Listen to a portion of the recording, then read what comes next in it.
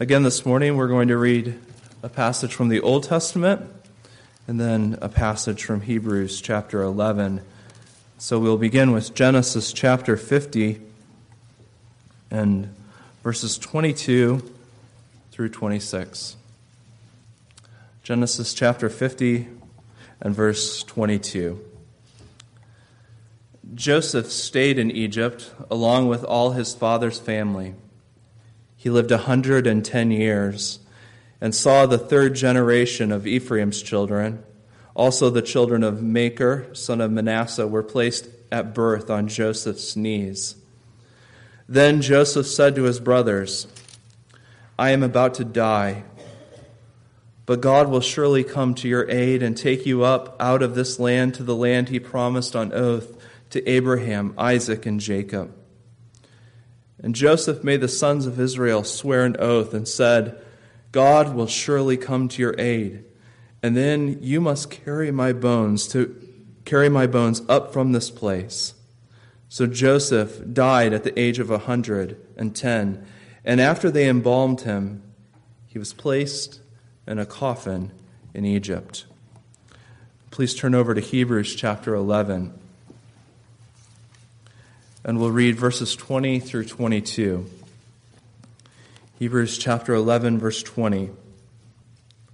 By faith, Isaac blessed Jacob and Esau in regard to their future.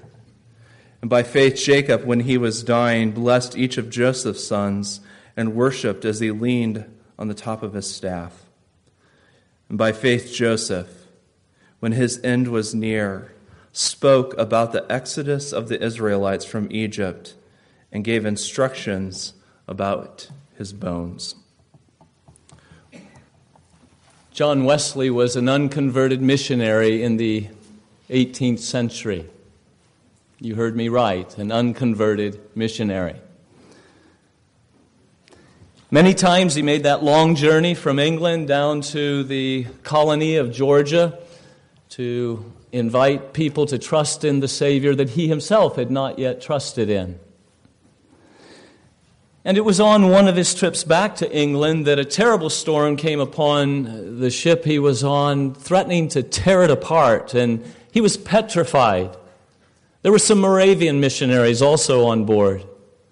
And when he looked at them, and even their wives, he found a settled peace upon their faces.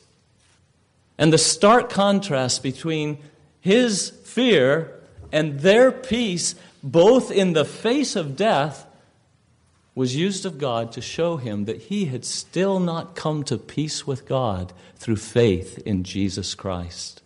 He was saved not many weeks after that. And God went on to use him to bring many others to saving faith in the Lord Jesus. Much later in his ministry, after visiting the deathbed of many of his people, he wrote, "Our people die well. Our people die well."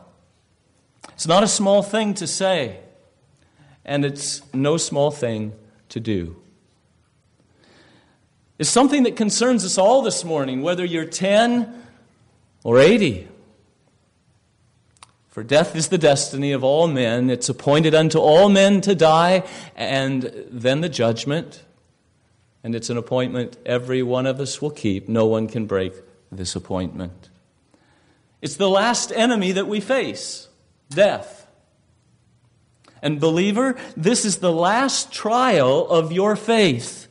A trial for which your whole life of faith, your whole life of trials of faith has been preparing you. And life is none too long to prepare our faith for this last and greatest trial. Now, so far in Hebrews 11, we've seen faith worshiping, faith walking, faith building, faith obeying, faith waiting, faith reasoning, and now we see faith dying, or faith in the hour of death. We've seen what it is to live by faith, now we're shown what it is to die by faith. And the importance of faith is seen just here, in that it enables us to die well. The righteous shall live by faith. That means the very first step of the Christian life is by faith. We put all of our trust in Jesus to make us right with God. The first step, it's by faith. And every day, every step thereafter, we walk by faith, putting our faith in the Son of God, in what He has said. And the last step is also a step of faith. Your last step in death. And oh, what a step that is. When you step out of this life and into the next. Out of this world into worlds unseen. Out of a few years here into a never-ending eternity. That's no small step to take. And Hebrews chapter 11 is telling you, you will need faith helping you to take that step.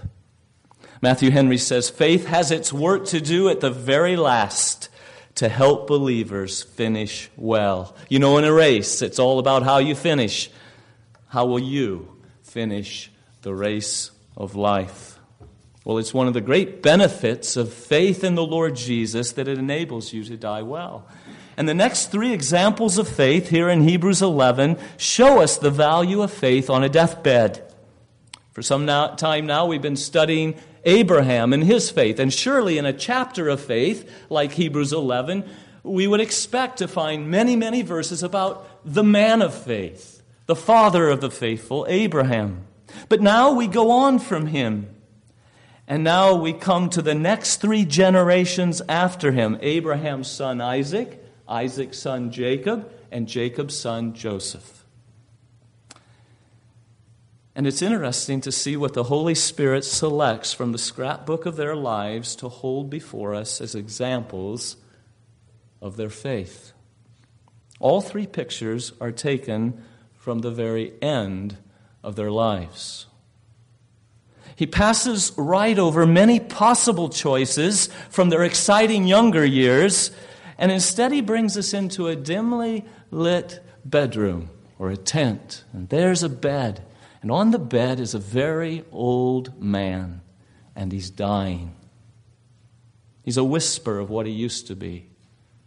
So withered and worn that he must be propped up in bed. Hollow cheeks, sunken eyes, failing, giving some last words before he dies. We say, what is this? Faith? From a deathbed? Yes. Now, all three examples are making the same point about faith, and that's why they're grouped together here, and we're going to take them together, though you could spend a Sunday on each one. It was the custom of fathers to pronounce a blessing, a fatherly blessing over their children at their death. But there's something more going on here. There's not just a well-wishing departure. May the Lord bless you, son. No, all three of these men received revelation from God about the future of their sons, about their descendants.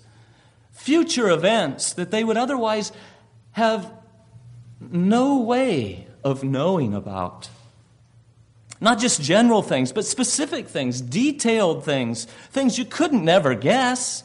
Improbable events, highly unlikely events, unexpected by all appearances to the contrary. And yet here they are, Isaac, Jacob, and Joseph, all confidently pronouncing future blessing upon their children and their offspring, even as they are going out of this life, fully expecting that it will happen, even as God had revealed. Now, what would cause a man to do that? They never would dare to say such things about the future had it not been for faith. And that's why 3 times in our text, by faith, Isaac, by faith, Jacob, by faith, Joseph. They believed the word from God and passed it on to their descendants. Here we have faith still triumphing in the face of death at the very end of their lives. Now, we're going to consider each one very briefly and then come to the applications to us. We see, first of all, in verse 20, by faith, Isaac blessed Jacob and Esau in regard to their future. You can read in Genesis 27 the story. It's a familiar story. Isaac's old, his eyes are failing, cannot see. He's uncertain of his life continuing. He actually does live some years further, but he thinks, I don't know when my life's going to end. I want to bless my children before I die. So he calls them to him. He's got Esau before him, so I want to bless you. You remember Esau runs off to get a deer, and while he's gone, Jacob slithers in and pretends to be Esau. Anyway, here's Isaac with a revelation from God to present to the son that is before him. He thinks it's Esau, it's really Jacob. But he believes the words of God and pronounces them upon the boy. May nations serve you, peoples bow down to you. How many of you fathers would dare say that about any of your sons?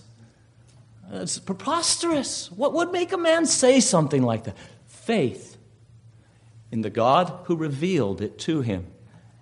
And by faith, he blesses him. And he says to him as well, may those who curse you be cursed, and those who bless you be blessed. Say, that sounds a lot like the blessing that God gave upon Abraham. Indeed, many of the blessings that these fathers gave to their children were the blessings that God gave to Abraham.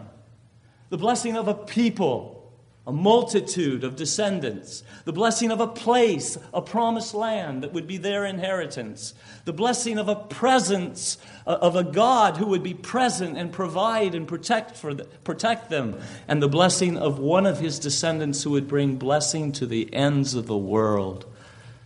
Yes, those promises to Abraham weren't fulfilled. And so Abraham passed them on to Isaac.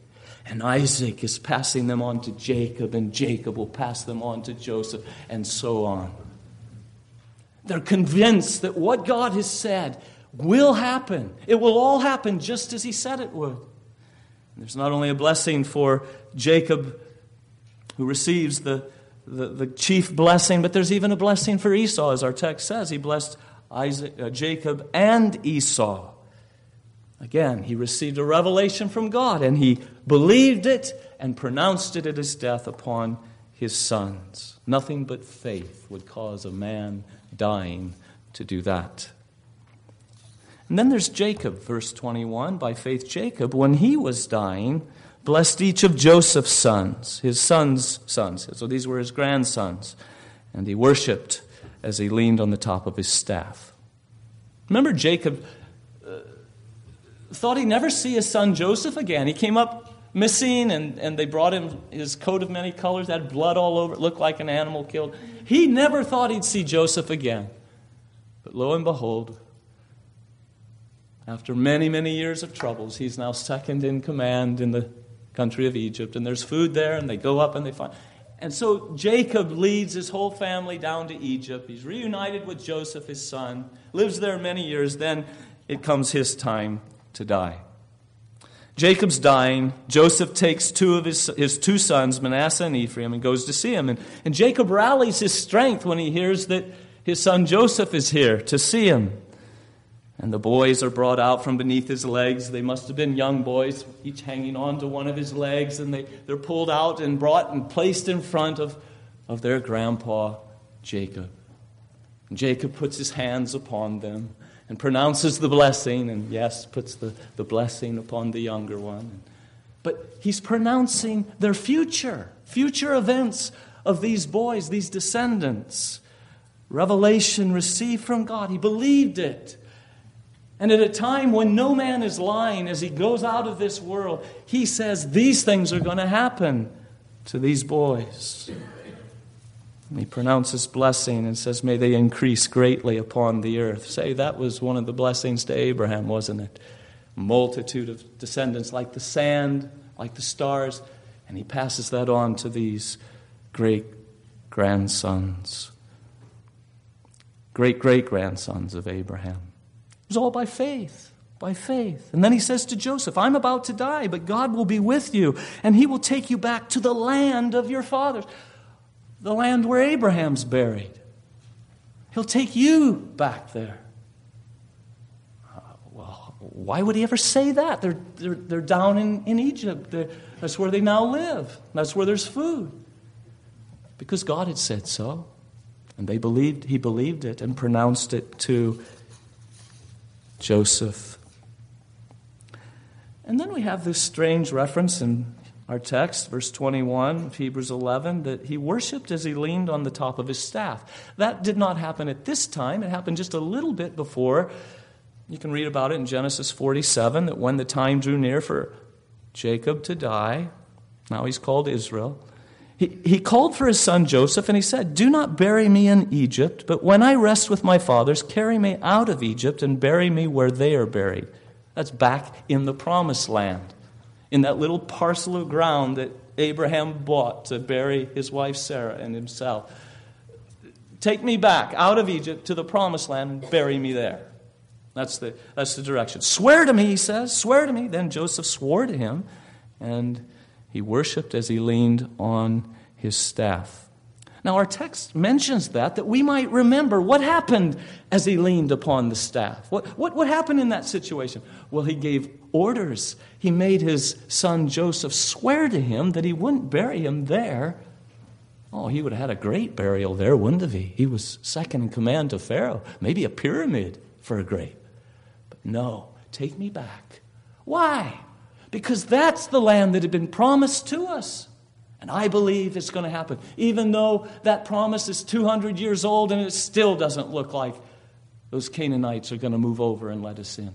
I believe it. And at his death, he pronounces, "I want to be buried there." That was a confession of his faith, that he believed what God had said would happen.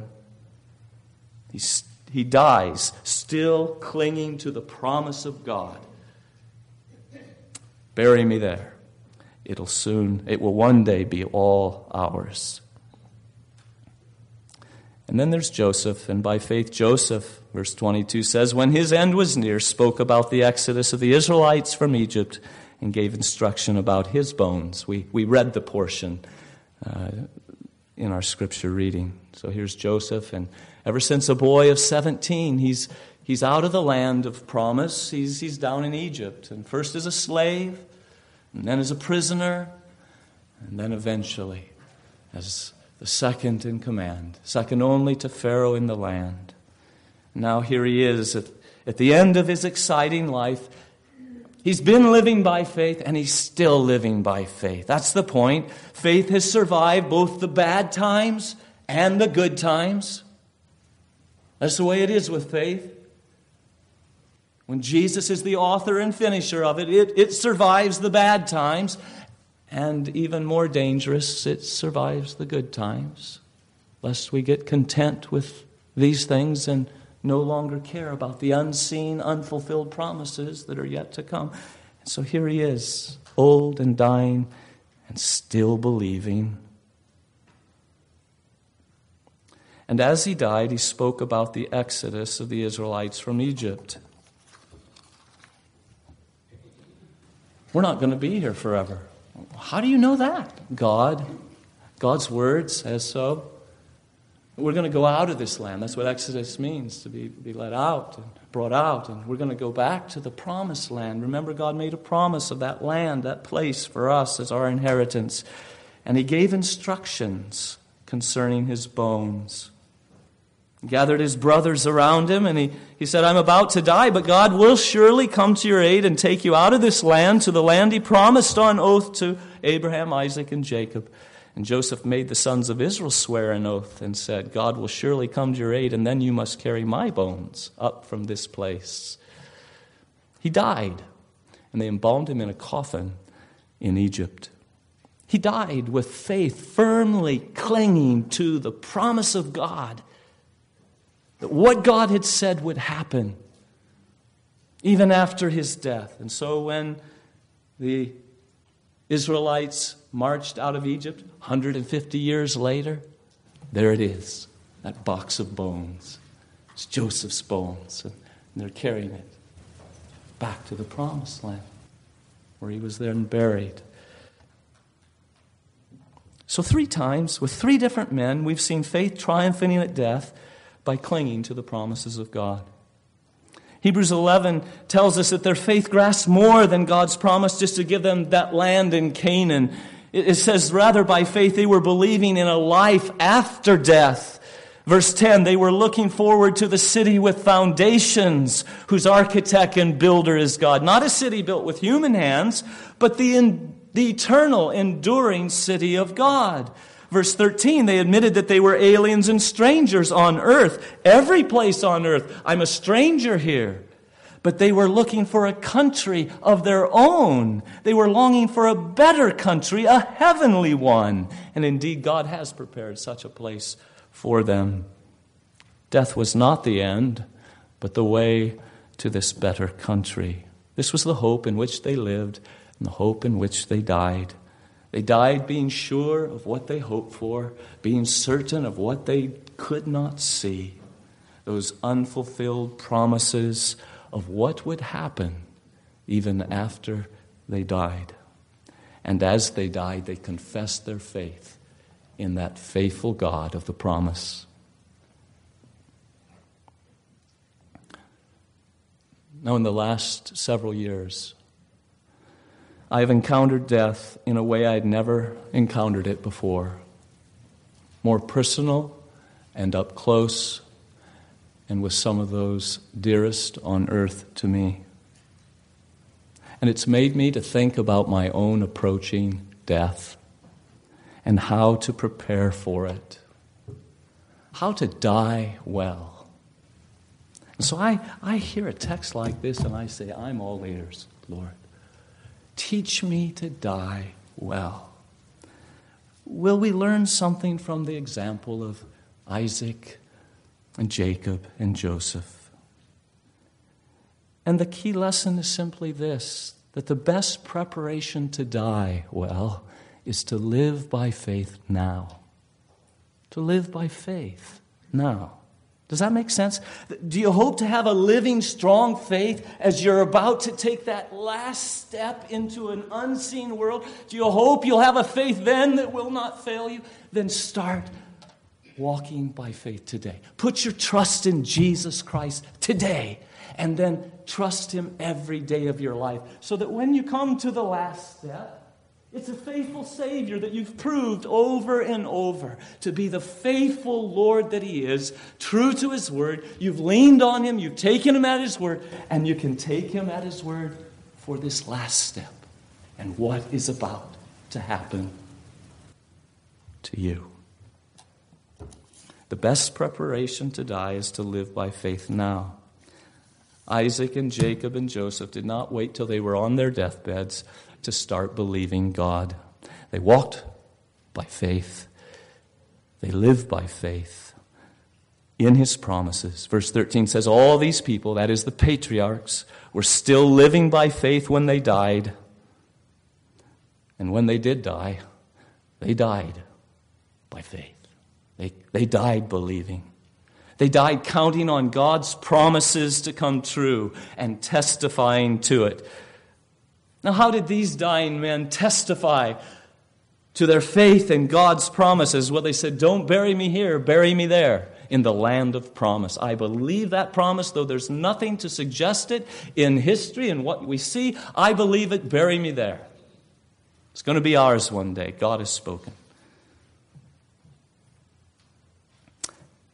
And so with these other promises that God made clear to them, they believed them. And what a spur to a family's faith as they hear the one dying that they love saying, these promises are true. What a spur for them to look to those promises and expect that they will come true just as God said so. They lived on the promises, they died on the promises. And I say, if that's true of these patriarchs way back in the book of Genesis, the very first book of the Bible, what should it be true of you and me who have the whole book of promises?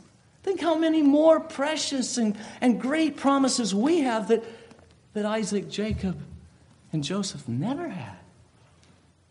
And we have fulfilled promises about this descendant of Abraham who would come and through his life and death and righteousness bring blessing to sinners all over the world. It's happened. He's died. He's risen. He's in heaven. He is saving people. We see these promises. We have this sure word, and how much more do we have to live by faith on and to die by faith on than these patriarchs? William Carey spent his life bringing the gospel to sinners in India. He died at age 73. He loved the hymns of Isaac Watts, and one of his last requests was that these words from one of Watts' hymns, and nothing more, be inscribed on the stone slab that marked his grave. A wretched, poor, and worthless worm, on thy kind arms I fall. You know, that's what saving faith is, to fall into the kind arms of Jesus. You ever done that, kids? Where maybe mom and dad, when you don't remember back then, but you were just a wee tot and you wanted to jump into the water, and there they were saying, jump, trust me, and you had to trust them and you jumped. Or maybe you've played that game where you close your eyes and somebody's behind you and you trust them and just start going back, expecting them to catch you. That's saving faith. We don't do something to make God save us. We fall into the kind arms of Jesus, who saves us by His grace. And that faith that is the first act of faith, falling into the arms of Jesus, is the last act of faith. When you die, Christian, you are falling into the arms of Jesus. So we come to another death scene. It's not a deathbed, it's a death cross. And it's none other than the God-man, the eternal God become man. And He's lived the perfect life, and there He is on the cross, and He's suffering the hell that His people deserve. And it's dark, and you can't see anything of God's love at all. And He cries, why have you abandoned me, forsaken me here? And through the darkness, faith penetrates and is able to say, as His last words, into your hands I commit my spirit. I trust my spirit into your hands. I trust that you will catch me. I trust that you will not let your Holy One see decay, that you will not leave me to rot in this grave, but you will raise me from the dead. And in your presence I will have fullness of joy, and at your right hand I will have pleasures forevermore. Jesus Christ, the man of faith par excellence, dies by faith and entrusts His very spirit into the hands of God. Into His arms He falls. So that Stephen, he can't do better than that when he's being stoned for his faith in the Lord Jesus. As he's drawing his last breath, says, Lord Jesus, receive my spirit. Here I come, receive me. You see, he falls into the arms, the kind arms of Jesus. Now that's the last act of faith in this whole life of faith, to fall into the kind arms of Jesus. Believing He will receive you. Believing that He who guided me with His counsel afterward will take me into glory. Believing that as His goodness and mercy has followed me all the days of my life, that afterwards I will dwell in the house of the Lord forever. That death is going home for the Christian. To the home, the house of God. Isn't home a wonderful word? Home is where our people are. Home is where our Father is. And so our Heavenly Father's home. Death is going home to our Heavenly Father, to our elder brother Jesus Christ, to all our loved ones who died with their faith in Jesus Christ. We're going home to that place where we belong. Home is the place where of refuge and safety. After being beat up in the world all day, we come home to a safe place. It's a place of rest, isn't it? After working hard all day, we come home, we collapse, and we rest at home. That's heaven. And to die is to go home, to rest. All the struggle with sin, all the struggle and hardship of living in a fallen world and temptation, all of that's done. We go home to rest. And there is our Father. And what's He doing? He's wiping every tear from our eye. Because we've been living in a world of tribulation and problem. And it's as if we're coming home. And He does to us what a mother does to her little girl that's fallen down and scabbed her knee open.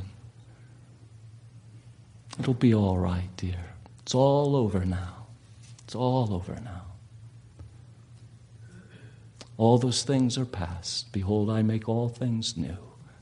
And He wipes the tears from... We're going home, friends. Death is going home. Do you believe that? You see. Will you believe it in the hour of death? Heaven is our home, and Christians are those who are dying to get there. And that's true in two ways, but I mean it literally. That's the only way you do get there. You know that, brother. You know that, sister. You got to die to get home, unless Jesus comes back first. In Christ, death is now my entrance into glory. My entrance, the doorway into glory. And so to die well is to die by faith in those promises that tell me that to be absent from the body is to be at home with the Lord.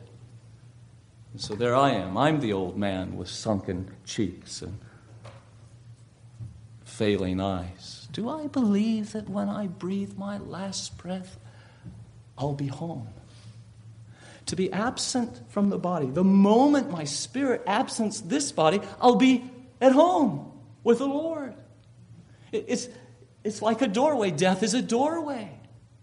And there's the doorway. It's just a threshold there. And when I'm no longer in this room, I'm in this room. That's how it is with doors, isn't it? To not be here is to be there. How long does it take to get home? Just like that. To cross the portal, to be absent here from this home is to be at home with the Lord. There's no long corridor with lights and all that. It's a moment. Absent from the body is present with the Lord. Do you believe that? Will you believe it on the day of your death?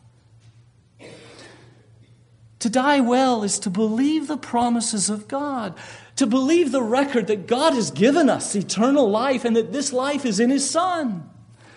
To die well is to die believing that there is therefore now no condemnation for those who are in Jesus Christ. That the blood of Jesus really does cleanse from all sin.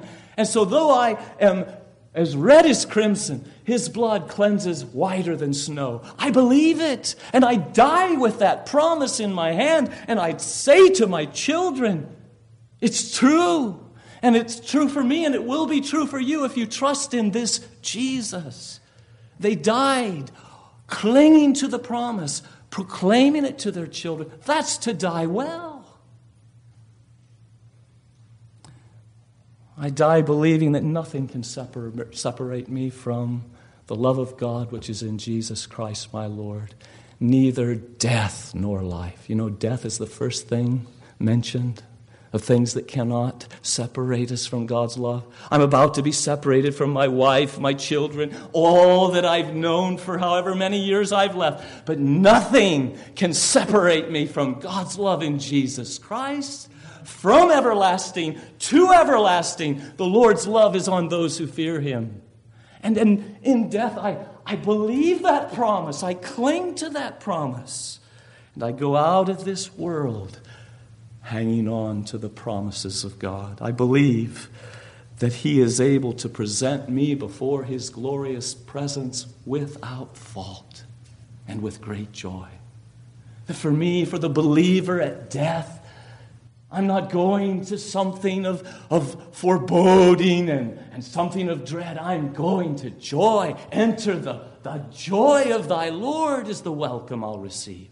I believe it because He said it. And though I see nothing of it, Isn't that the dread reality of death as you stand there looking at your loved one? You see nothing of that glory of heaven. You don't see anything of it. But by faith, your eye of faith penetrates that unseen world, and it makes it real to you.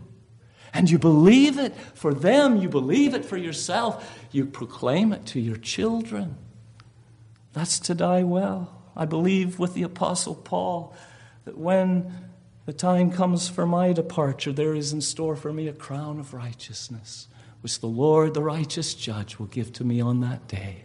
Not to me only, but to all those also who love his appearing. And I die believing that this body that is dying and is about to draw its last breath and then will be decaying and rotting in the ground will at Jesus' return be raised incorruptible, immortal, unable to die, unable to be sick. I die believing that in Christ to die is gain. That's right. Put it all down, you accountants, profit, loss. To die, where are you going to put it? Which side? Loss or gain? Paul says for the believer to die. It's gain. I believe that. I'm better off, not worse. I believe that to depart is to be with Christ, which is not only better than living here, it's better by far, literally very far better, a triple comparative.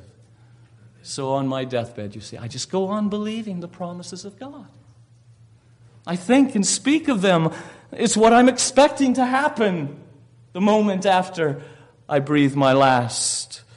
And it's not the first time that I've thought of those promises. It's not the first time that I've spoken of them. I've spent a lifetime with my Savior, trusting his promises, proving him over and over.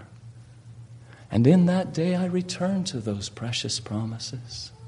And I find them to be my peace and joy in believing as I'm ready to take that last step, trusting in the same faithful Lord and Savior.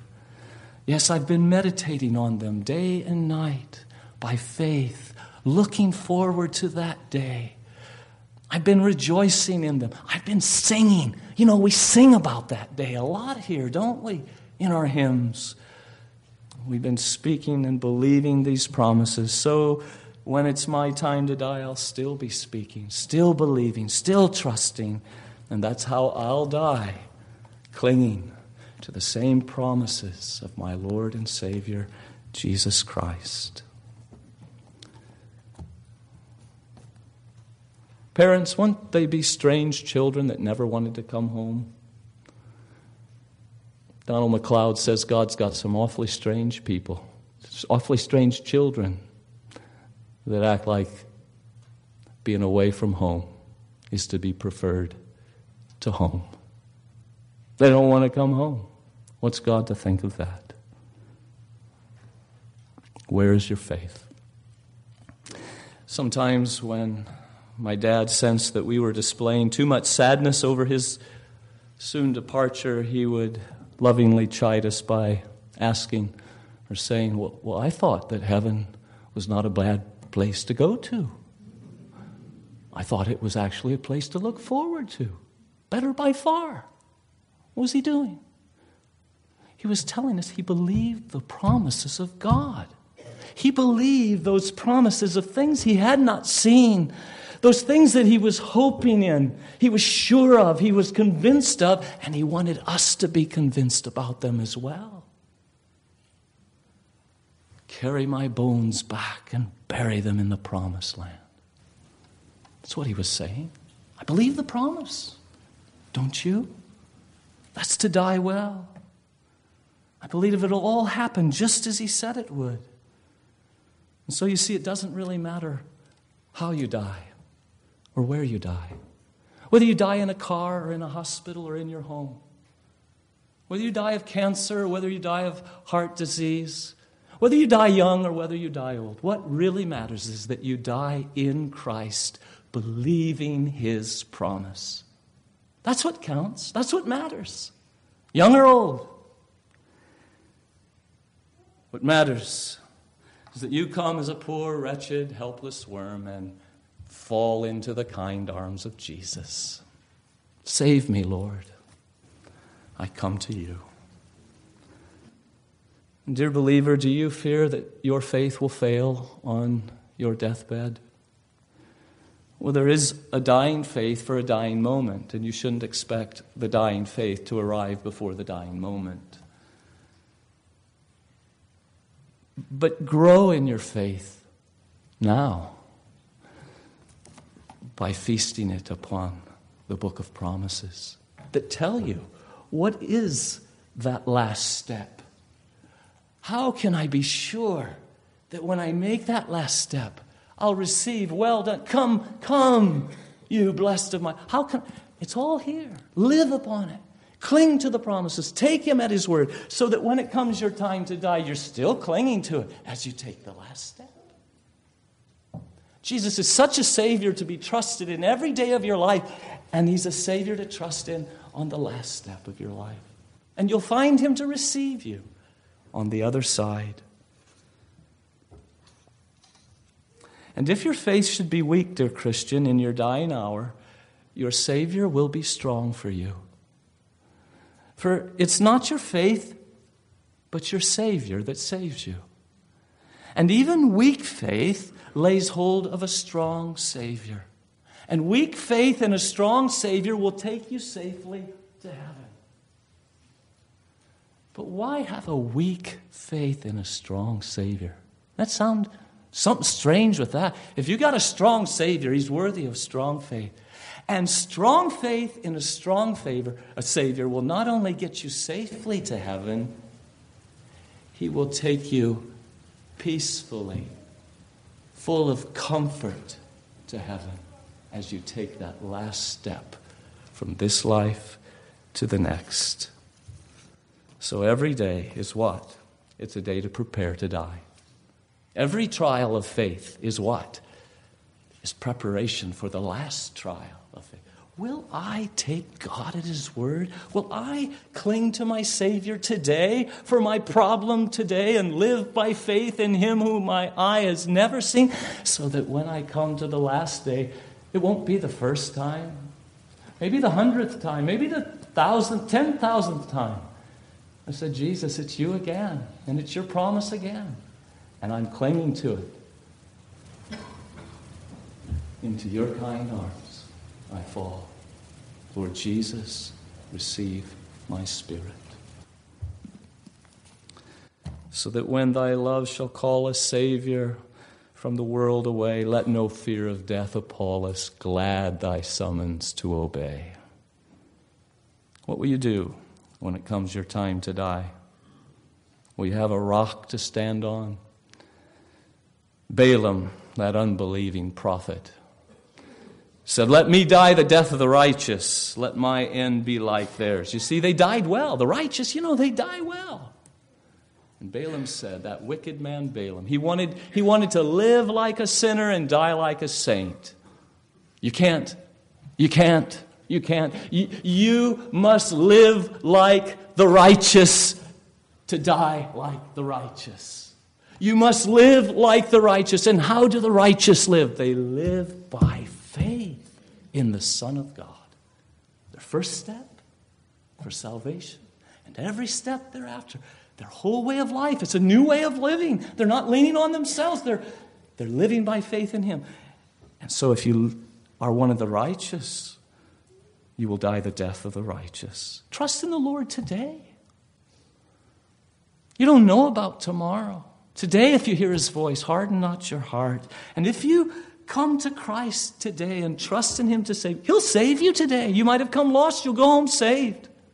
And if you don't go home saved, it'll be all your fault. He would have saved you today. He's such a gracious Savior. He turns away none that come to him. He catches everyone who falls into his kind arms. That was Balaam. Let me die the death of the righteous.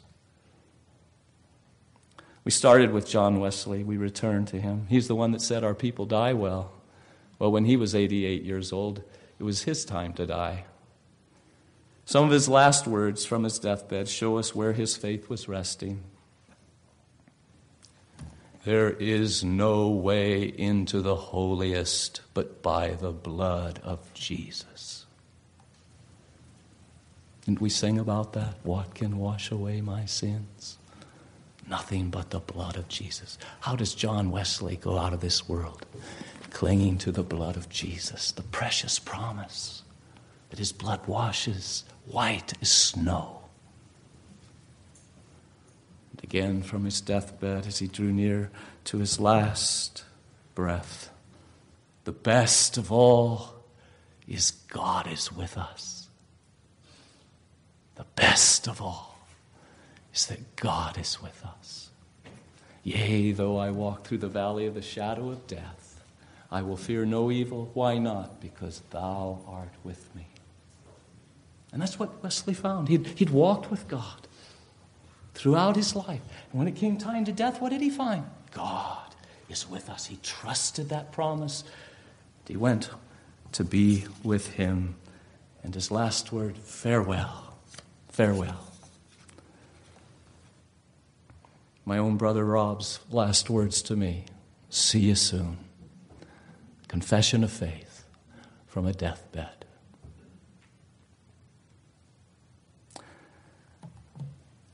It's faith in the Lord Jesus that enables you to say right into the face of death, where, O death, is your sting? Where, O death, is your victory? Where is it? I've met you, the last enemy. Where is this great victory of yours? Oh, the sting of death is the law, and the power of sin is the law. But thanks be to God who gives us the victory over you, death, through our Lord Jesus Christ. Thanks be to God.